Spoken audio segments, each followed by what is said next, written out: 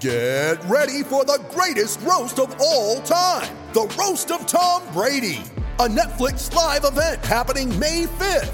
Hosted by Kevin Hart, the 7-time world champion gets his cleats held to the fire by famous friends and frenemies on an unforgettable night where everything is fair game. Tune in on May 5th at 5 p.m. Pacific time for the Roast of Tom Brady, live only on Netflix. You ready? Showtime. On May 3rd, summer starts with The Fall Guy. Let's do it later. Let's drink a spicy margarita. Make some bad decisions. Yes! Audiences are falling in love with the most entertaining film of the year. Fall Guy. Fall Guy? Fall guy. That's what the poster said. See Ryan Gosling and Emily Blunt in the movie critics say exists to make you happy. Trying to make it out? Nope. Because I don't either. It's not what I'm into right now. What are you into? Talking. Yeah. The Fall Guy. Only in theaters May 3rd. Rated PG-13.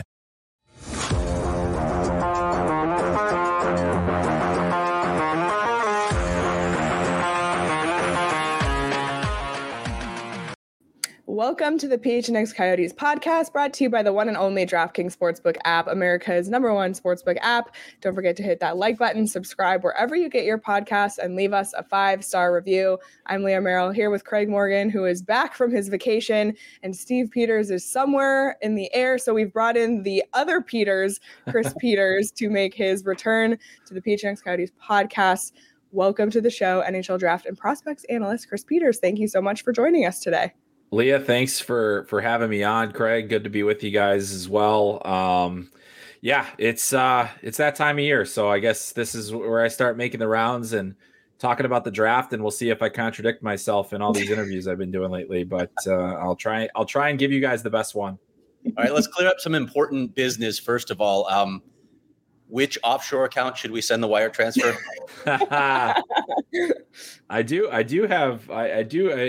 I do think the Cayman Islands is where I'd like to It's hard to keep have track that sent to. Yeah, I know. You know, if I did have offshore accounts, I don't think I'd be chasing prospects in Moose Jaw, Saskatchewan. I just don't think that's something that I would do. Although it is what I love to do, so maybe you know what, it'd be a lot easier if I had offshore accounts. Then I could go to Moose Jaw on a whim if I wanted to. So we got to work that out. I gotta. I'm not a good money guy. I'm not good at math either. So Me either. Good company. Yeah. Yeah. That's the way it goes. All right. So if I remember correctly, you were not in Buffalo for the combine, but you probably talked to a million people nonetheless. You were the one that gave me the actual measurement on Logan Cooley, who is apparently up to 5 feet 10.5 now, not quite 5'11" as he thought. But did you have any major takeaways from the combine?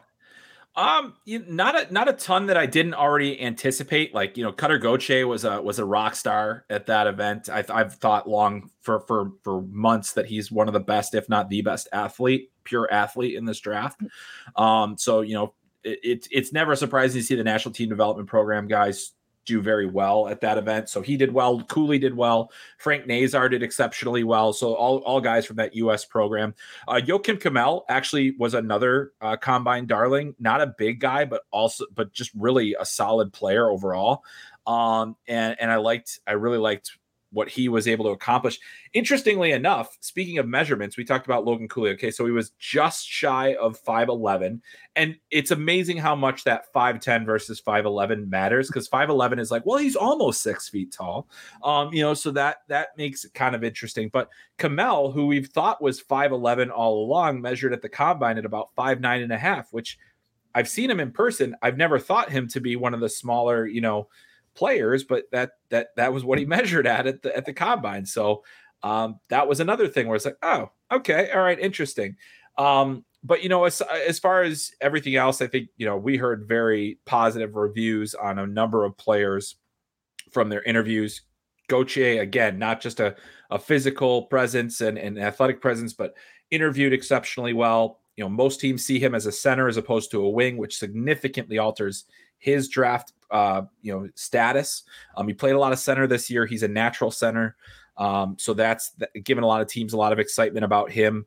And other players have just interviewed well. I haven't heard anybody tanking an interview. I'm sure that there are a few out there where they interviewed poorly, but If it has, it hasn't gotten across my desk yet. So but it's a valuable event, and I think the interviews are probably far more important than the physical testing. And then really, I think one of the most underrated to the outside world portions of the combine is the medical testing and the physiological testing the players go through behind closed doors.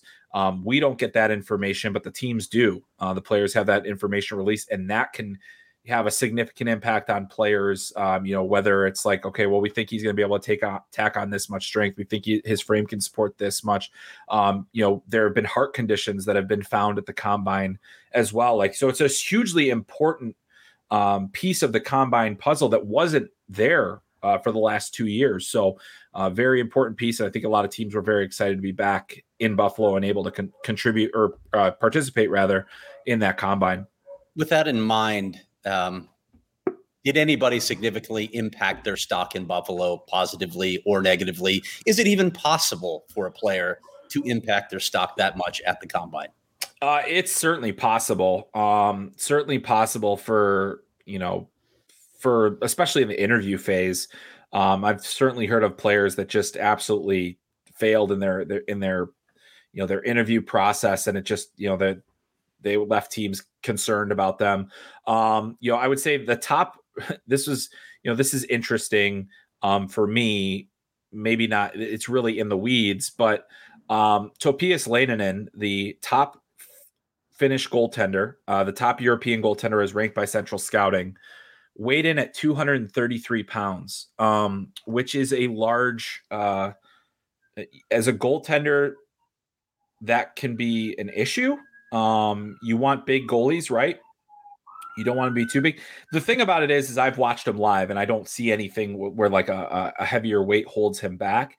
But that is definitely it's something that stood out to me as I'm looking like who are the tallest, who are the shortest, who are the lightest, who are the heaviest. And, he was by far the heaviest of the players. And like I said, he doesn't look it in the net. He doesn't look like it holds him back. But in a year where goalies are already kind of scarce, one of the top guys coming in and saying, I don't know, can he play? He's going to have to lose some weight. He's going to have to, work on a couple other things. That's something that teams may not want to have to deal with. So I found that interesting as well. I don't think did it impact his draft stock significantly? Probably not. He's still probably a second, third, maybe fourth round draft prospect anyway. So it's not exactly like, we're talking about a guy that falls out of the first round or anything like that. Right. And with goaltenders, he's got like 6 or 7 years to take care of it anyway. Yeah, exactly. For sure. Go ahead. So, Chris, we want to ask you because for months there was kind of the consensus number one, but it seems like lately there's been some rumblings. Maybe Shane Wright isn't going to be the number one overall pick. So do you think personally that Shane Wright is still going number one? And the second part to that question is, could Juraj Slafkovsky jump to number one? I believe that he'll go number one. He would not be my pick at number one. That's the way that I would say it. I believe that there is enough of a consensus out there that suggests, this guy is good enough to be a good two-way center at the NHL level. He's a guy that can impact your team in a positive manner. Just because we say, just because somebody like me says Shane Wright's not the number one prospect doesn't really change what the Montreal Canadiens are going to do. If nothing else, it just gets Canadiens fans really mad at me because they would love nothing more than to have a no doubt first overall. But I know you guys have had Corey Pronman on before. He had Slafkovsky at 1. I'm going to have Logan Cooley at 1. That's the kind of debate that we're talking about. So I had Cooley 1 at the midterm, and I'll just to walk you guys through that as I will the readers when my rankings come out on Friday. The biggest thing is all of the reasons that I had Logan Cooley number 1 at the midterm didn't materially change over the course of the second half of the season. He's still the most dynamic player in the draft. He's still the most skilled, one of the fastest, probably one of the top 2 or 3 fastest players in this draft. Incredibly competitive, does not get enough credit for how good of a defensive forward he is, at least in the public realm. I know teams feel very strongly about his ability to play a two-way style. The only difference between him and Shane Wright at this point is, I think, a matter of inches in size And I think, Wright is the physically stronger player at this point, but Cooley is by far the more explosive player. And so when I'm picking first overall, I want to see a guy that's going to be a star. I think Shane Wright, while I don't feel like he is going to be a superstar talent, he is going to be a star for whatever team he plays for, a fan favorite, a guy that is a significant impact player on his team. I think Logan Cooley could be a superstar if everything goes right. And that's a big risk. You're taking a risk on ceiling with those players. And that's why, for me, of the players in this draft, Shane Wright does not have the most upside. I don't think he's going to get a ton better than where he is right now. Because we haven't seen that progression that we've seen in other players. I will say none of these picks are without risk, but I would say if you're talking Cooley, Slafkovsky, Wright, it is very tight for me personally between, among those three players. You could pick any one of them at number one, and I will not criticize you for doing so. I think they all make sense. My personal preference is Logan Cooley's the best player in this draft, but if I'm Kent Hughes and I'm the general manager of the Montreal Canadiens and I have to make this pick in front of my home crowd and I go, and I make this risky pick that if it doesn't work out, I mean, maybe I won't be a GM for very long. So that's American too. An American or a Slovakian for that matter. Yeah. Especially when they've wanted centers for so long, and it's like, well, you guys have had centers. Philip Deneau is a pretty good center, and he's not there anymore. Like they've had pretty decent centers. Obviously, a lot of people gun shy still because Jesperi Kotkaniemi, they drafted him because he was a center. He's not going to be a center in the NHL. It's just the way it is. And obviously he's not going to be played for the Montreal Canadiens anymore because he's already gone. But yeah, so that's just kind of where it's such a crazy thing to do. But when you're picking a number one, the pressure is so high to go with the one that people expect you to pick. Let's stick with Cooley for a little bit longer because I think you read that he had a terrific combine as well, tested well in a number of areas. So let's talk about that and how that might impact thinking on him. But I also want the counter. We talked about his height. He's 5 feet 10.5. How much of a concern is that as a number one center in the NHL?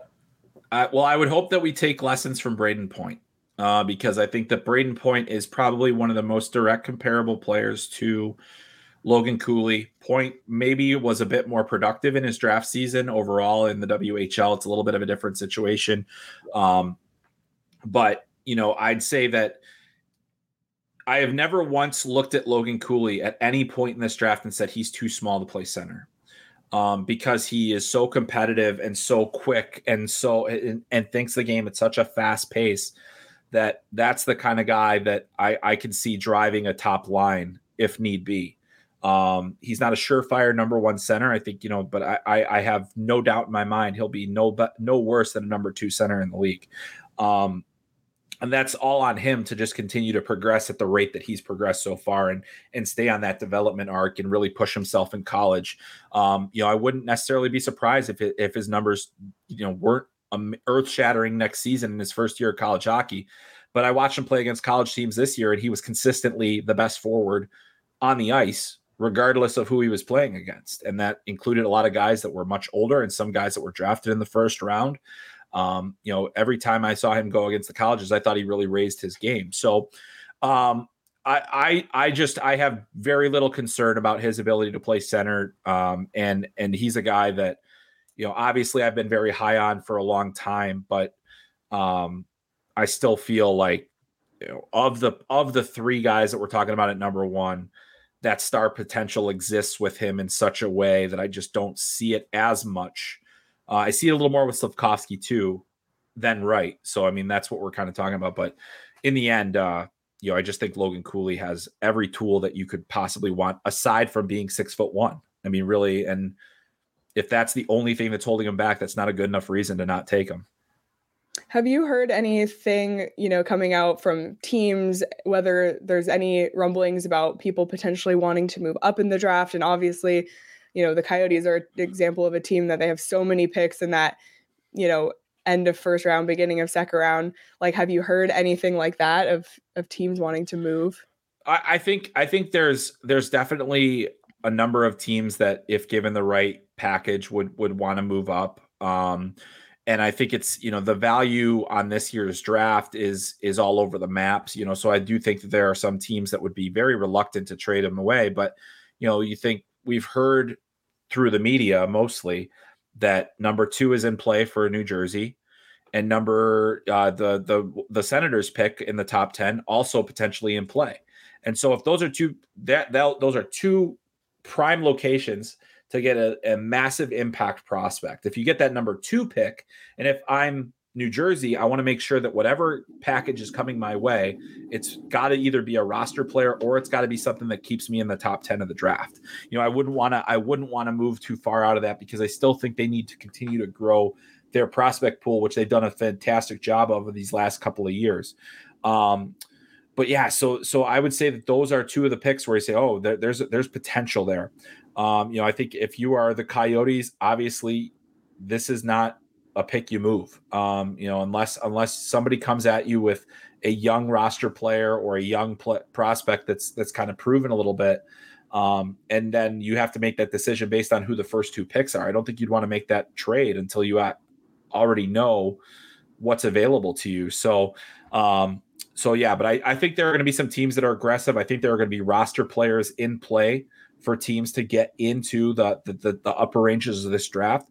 But if you're looking to simply get into the first round, I don't think there's enough value later in the first round to just, compile too many assets to try to get there. I think if you're going to go, you got to go in that top 15 range to get somebody that's going to make a massive impact.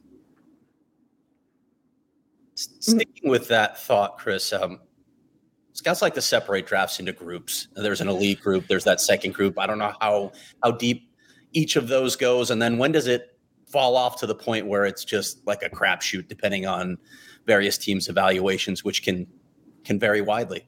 Yeah, I think the crapshoot phase begins somewhere in the 20 to 22 range of this draft, and it goes all the way. I don't see a ton of separation between the guys that'll go 22 and the guys that'll go 62. There is separation, and it just kind of all depends on guys that I'm particularly fond of.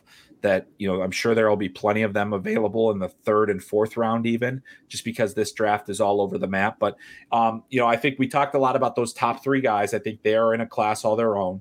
I think they're very tightly bunched together as the top 3. The next one comes in and it's about, maybe that 4 to 16, really probably closer 4 to like 12 in that range, where you say, okay, well, that's my next tier of players where I feel like I'm going to still get an impact prospect. I'm going to get a guy that I think will be one of the top prospects in my current prospect pool. And it'll be a player that, has, pretty significant NHL upside in general. And then after that, really that next range, I think, you're kind of looking in that 16 to 22 range where you say, okay, there's a lot. If we get one of those guys in that range, that's another group where we've got an NHL prospect.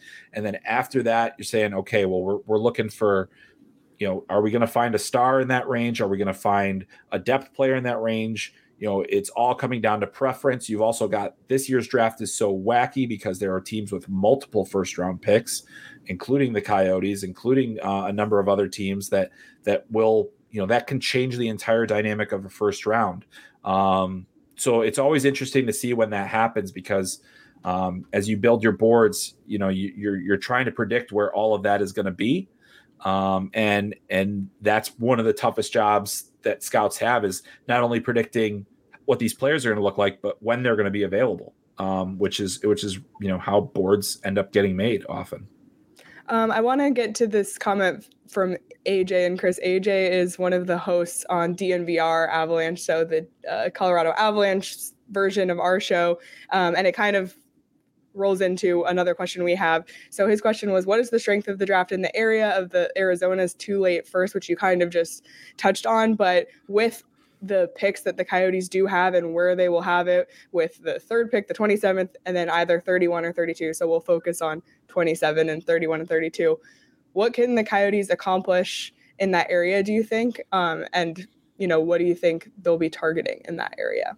Yeah, I think it's tough to say, in those late stages, what they're targeting is just basically I think it'll have to be the best player that's available on their board as opposed to going for positional need or anything like that. I think especially in the phase that the Coyotes are in right now, it's all about asset building, and it doesn't matter what positions they play. It doesn't matter, where they're at. You have to get the best value you can, and there's going to be value in those ranges. And I think, one of the great things that the Coyotes have right now, and I've said it many times on here, is the scouting investment that has been made by the Coyotes is that will pay off in those late first round picks, because that is where they are going to they can't screw up number 3.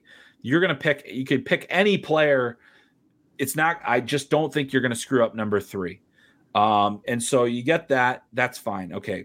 Most teams can make that pick. Not everybody will have the success at 3, but that's a great spot to be this year. Those late ones, it can go any which way. And so you really have to have a very strong feeling about your board. You have to stick to that board no matter what. And I think you also have to consider listening to other options, and or can you package those picks and move up enough to get a guy that you really love? Because say there could be a guy that's 5-6 on the Coyotes list that might still be there when they're picking later in the game, later in the first round. You never know. It's just you don't know, and especially this year, I don't think but they have to continue to compile elite prospects as much as they possibly can, as they continue kind of rebuilding or building again. And it's going to take time, but that patience is going to pay off eventually. And I think that by having Ryan Jankowski, Daryl Plandowski at the top of the pyramid of the scouting chart, those are guys that have often picked late in first rounds. They've had to pick those late guys, and they found value in those players. So, we could talk about 60 different players that could be options for them at that range. But for them, I'm sure that they have it really honed into 3-4 guys that they hope are there and that they'll jump at when they get to the podium.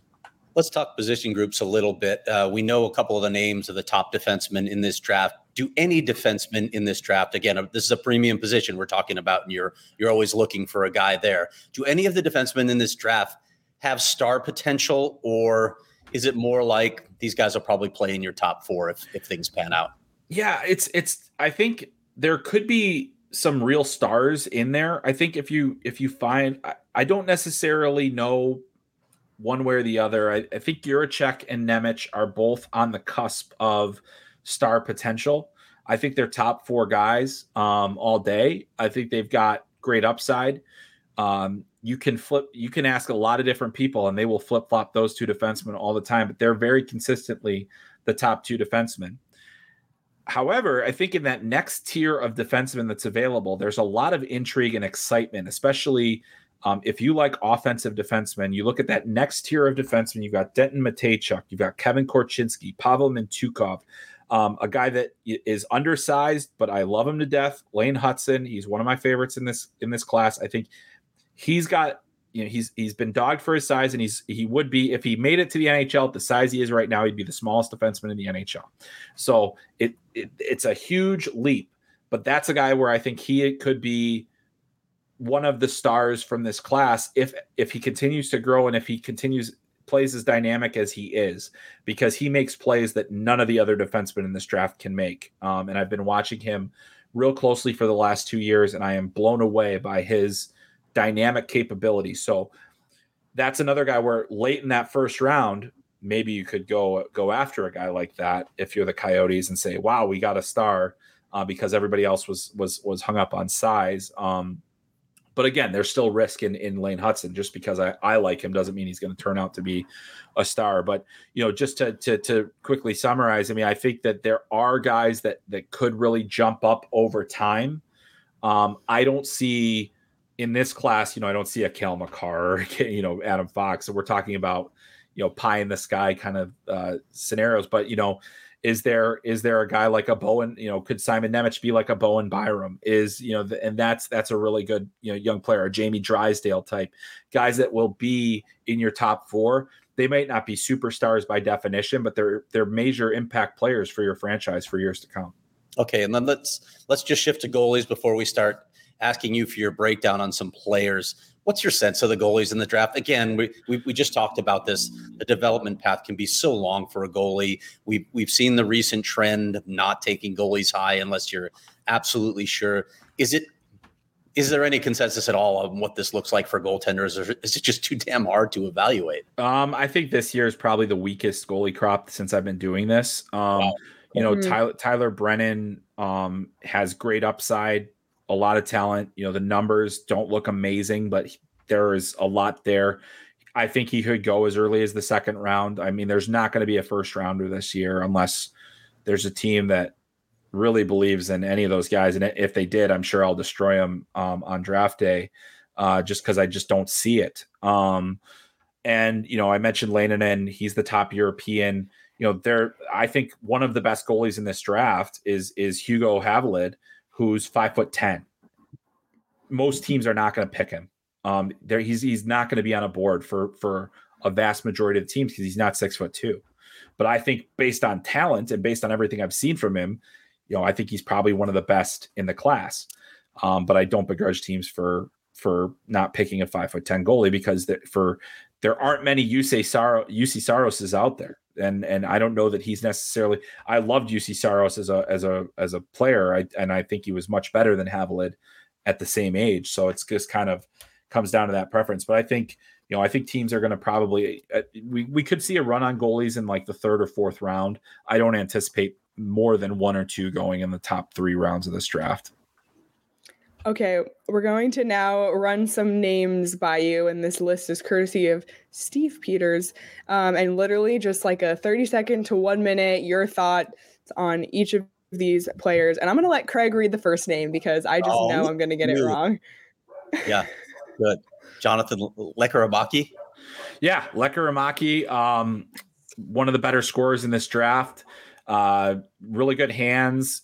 Offensively gifted, scored 7 goals in the SHL this season, which he played split between the U20 and the pro side. Led the under 18 World Championship in scoring with 15 points. A guy that I think is looking more and more like a top 10 pick, top 12 probably. I couldn't see him going much further than that, but one of the best goal scorers in this draft for sure. All right, next on the list we have Brad Lambert. Polarizing prospect only because we see all the tools are there. One of the best skaters in the draft, excellent hands. Did not produce very much this year. He's on his 3rd team in 3 years. He has not progressed at all over these last couple of years. In fact, I think he's gone backwards in some ways.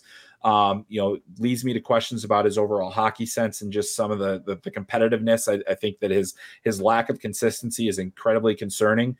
But when you look at, if you just were to watch video of Brad Lambert, you would think he is the best player in this draft based on that toolkit. But when you really dig in and you look further, it just hasn't been there this year. And I have him pretty low on my board relative to where I think he'll actually go in the draft. Okay. Next up we have, is it Frank Nazar or Nazar? Nazar. US. Mm-hmm. Okay. Frank Nazar, the center. Yeah. Very quick, shifty. I think he's got star potential. He's not the biggest guy, so that's really one of the drawbacks, but he was a top 2 center for the NTDP this year. Really good release on his shot. He gets into the inside well, highly competitive. One of the most exciting players in this draft. He probably averaged a breakaway or 2 breakaways per game this year. He certainly had one in every game I watched him. Every game, 1 breakaway at least. In the games that I watch live, and then also on video, you're like, why does this keep happening? It's because he's sneaky and fast. How about Isaac Howard? Let's switch to him. Yeah, one of my favorites overall. He's one of the smaller forwards that will be taken in the first round, but he is also probably one of the most dynamic skill-wise. His hands are incredible. He's got great creativity. He makes a lot of plays under pressure, competes well enough. I think, he's the size is definitely a drawback. It seems to affect him more than it affects, like a guy like Nazar, who's able to have that shiftiness. Good enough skater, not elite, but certainly a good enough skater and a guy that I, really enjoy watching. He was the leading scorer for the under 18 team this year in total points and one of the top 10 all time at the NTDP in career scoring. So that's a pretty impressive resume for him. All right, let's do the two defensemen we just talked about back-to-back, David Jiricek and then Simone Nemec. Yeah. Jiricek is highly mobile, 6'3" right shot defenseman, brilliant shot, really moves pucks well. I think he's the better defender of the two. Physically strong, missed half the season because of a knee injury at the World Juniors right before it got canceled. Missed 3 months, but came back and was able to make Czech's senior team and help them win a bronze medal. He didn't play down the stretch because they got NHL reinforcements. Great player. Simon Nemec, probably the best puck moving defenseman of all of them. He had big time points. Great postseason for Nitra in the Slovakia League. They made it all the way to the final. He was a big part of that. Averaged nearly a point per game in the playoffs. He's not as big as Jiricek, but he's got some good shiftiness. His skating is of a similar quality. Very cerebral in how he moves the puck. I think that defensively he's going to continue to need work, but definitely a good offensive toolkit. This draft has some great names, and one of them is Rutger McGroarty. Is that how you say it? Yep, that's a great name. What are your thoughts on him? Just a high character, high effort, gritty individual who ends up having really good hands for a player that, he's not a towering forward, but he's a guy he comes in at about 6 foot, 6'1", and he just feels like he's bigger. A lot of his goals come from near the net. He's a guy that I think you can win with. The big drawback for him is the skating is not strong. It's not, he has powerful skating, but he's not very fast. And so he's going to need to improve that to make a significant impact. But he can score from distance and he can score from in tight, and he has a great work ethic. He was the captain of the U.S. team at the World Under-18s this year. I think, definitely a guy I've got very high expectations for. How about Nathan Gaucher? He's interesting because I think he's going to be one of those guys that's going to be available at the tail end of that first round there. He's a decent skater. I don't think it's not necessarily the biggest strength. He's physically strong. He's big. He's hard to play against. He's got goal scoring ability. I worry that his hands are not there for him to be anything more than a depth center at the next level, but he's got a lot of physical tools and just a really good brain for the game, I think. And I like his effort level as well. So he's an interesting overall player and a guy that very well could be there for the Coyotes late in the first round.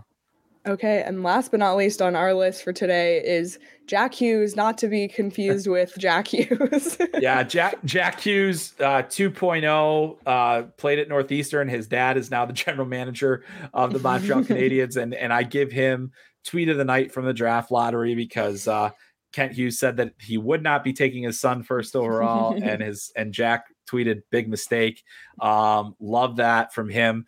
I'll just take a little extra second to explain about him because coming into this into last season, he was viewed as maybe the best 2003 born player among Americans. Had so much skill, big numbers as a U17 year. He gets hurt. He misses a ton of the season. Came back and was not at all effective at the Under-18 World Championship. USA gets bounced in the quarterfinals, and it really reset the whole thing. Then he goes to Northeastern this year, doesn't necessarily produce at a level that you'd expect from a guy that's going to go in the first round. I think he'll probably slip into the second.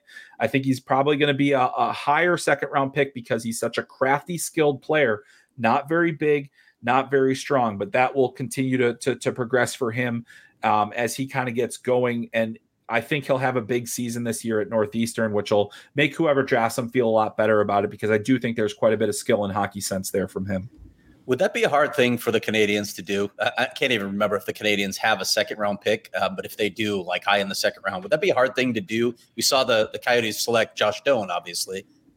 Yeah, I think it's certainly not. I think at least in the second round, if you're picking him in the second round, it makes sense. It's not like it's like so off the board.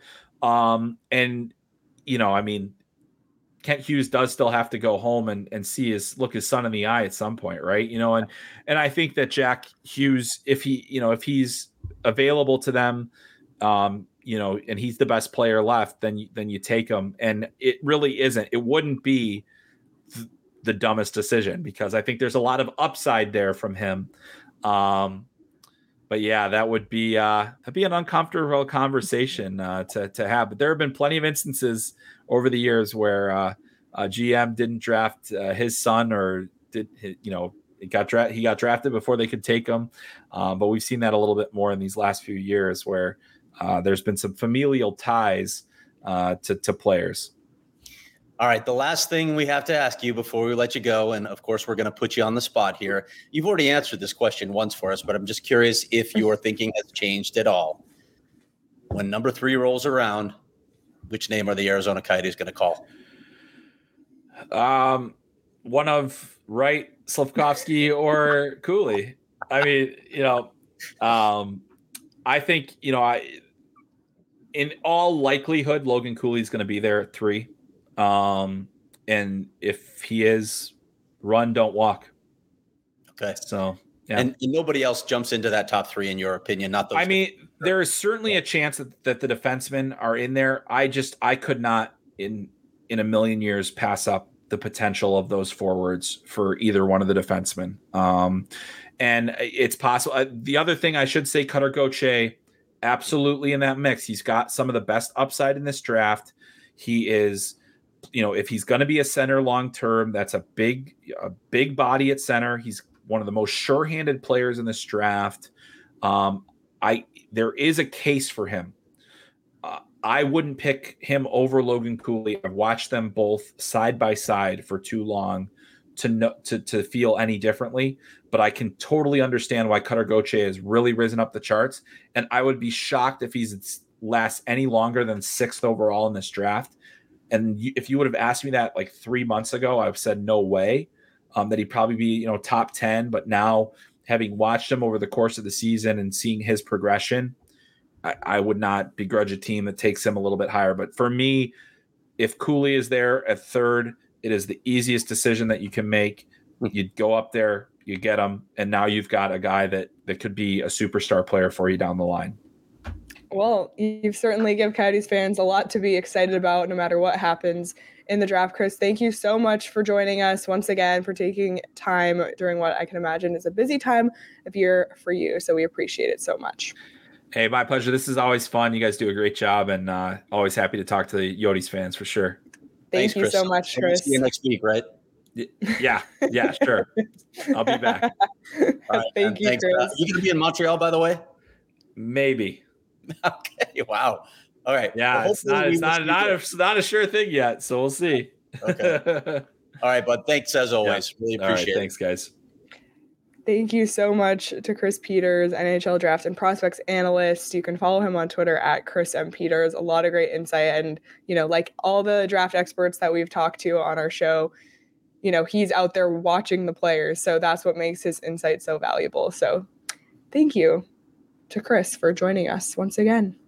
Yeah. The other Peters.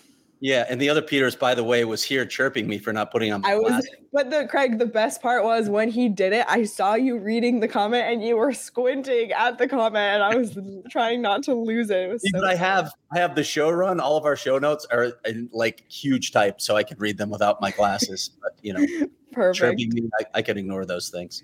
Perfect. Well, Craig, I think today is the first time in months that there hasn't been NHL hockey on TV. Which is unfortunate, but fortunate, I guess, for the Colorado Avalanche. The Tampa Ranger series is tied at 2, but the NBA playoffs are going on as well. So, even though there's a day without hockey, you can still bet on basketball or literally anything else on the DraftKings Sportsbook app. It's a great time to download with all the sports going on. Baseball, of course, is happening 1,000 times a day. It feels like at all times of day. I've always been fascinated by that. So be sure to download the DraftKings Sportsbook app now. Use the promo code PHNX, make any $5 bet during the NBA Finals, and get $150 in free bets instantly. That's promo code PHNX only at DraftKings Sportsbook, an official sports betting partner of the NBA. Minimum age and eligibility restrictions apply. See show notes for details. And something you couldn't bet on, but if you could have, it would have been electric, is yesterday, the PHNX crew was out at the Ice Den in Scottsdale for a game of broomball. Have you ever played broomball, Craig? I have played broomball, and I find it interesting, and I know Petey's on this chat right now, for some reason, not live with us, but he's on the chat. I find it interesting that when the game of broomball was held up at the Ice Den, where Petey and I have spent a lot of time, they did it when the two former hockey players were out of town. Just saying. Might have had a different result. Might have had a different result in spite of our age. I will say, I wish you both were there. I would have. We did our staff meeting in the like video room, and there was a whiteboard, and I was like, if Petey was here, he could draw up plays. It would have been amazing for you to be there, but we did get to be there. It was a great time, and I will say, I was the first overall pick in the entire PHNX draft because I'm Canadian, and love hockey. And I was on a team. I was on Team Espo, and Sean, producer Sean, was the first star of the game. We defeated Team Saul 4-3 in a buzzer beater in overtime, which was just the next goal wins. Sean, why don't you hop in and tell the people about your performance in broomball yesterday? Yeah, I was. I don't know if the former hockey players would have made much of a difference. Say, I was born for this, you could say. I have a little bit of broomball experience. But yeah, it was a lot of fun. Like I said, I had a little bit of broomball experience before, so that definitely carried me to my first one-star performance. But I was the third overall pick, so a little bit more excitement for Coyotes fans. Sometimes the third overall pick is the best overall pick. And what did you have? 2 goals and 1 assist? 2 goals and an assist. I had 2 goals and an assist, including the game-winning goal. So, I just, like I said, sometimes the third overall pick is the best one. I love it. I love tying that you just tied that in. We didn't even mean to do that. Were there any fights? No, but Saul did check Emma into the boards at one point, so that was a little concerning. He put an elbow into my back at one point too, but I gotta say, I'm hurting today. Like, I have so much more respect for hockey players now. I'm hurting. It was a blast. Thank you to the Ice Den, and also it's just such a great activity to get inside in the cool air when it's 105 out, and it's only going to get hotter. So I would let everybody, if you're listening and you live in the greater Phoenix area, check out the Ice Den. 2-hour summer public skate sessions are only $10 per skater. So just visit icedenchandler.com/public skating to get some more information on that. A great activity when you're bored in your house looking to get moving, but not be sweating in 110 degrees.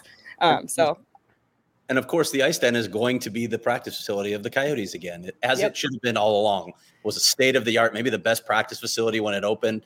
The Coyotes are going back where they should be, and they'll be practicing at the Ice Den. It's a great facility. It really is. In my opinion, it's the best of the lot in the Valley. Absolutely. It was a great time. So everyone check it out this summer. Any final notes from anyone? We'll just let Sean close out with us. Any final notes? Did you want to say anything about the game last night, Craig?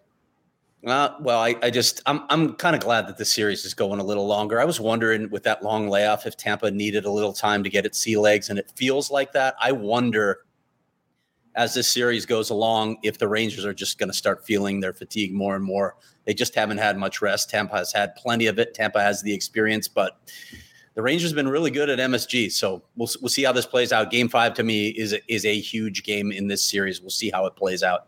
Very true. One other thing, though, and I should prime you guys for this. The reason I've had a lot of people ask me if I'm going to reprise No Canada now that the Edmonton Oilers have been eliminated from the playoffs and a Canadian team will not win the cup for a 29th straight season. You know what we need? We need background music. We need the instrumental version of O Canada. So I'll get Sean on that. And at some point soon, you'll get a new version of No Canada.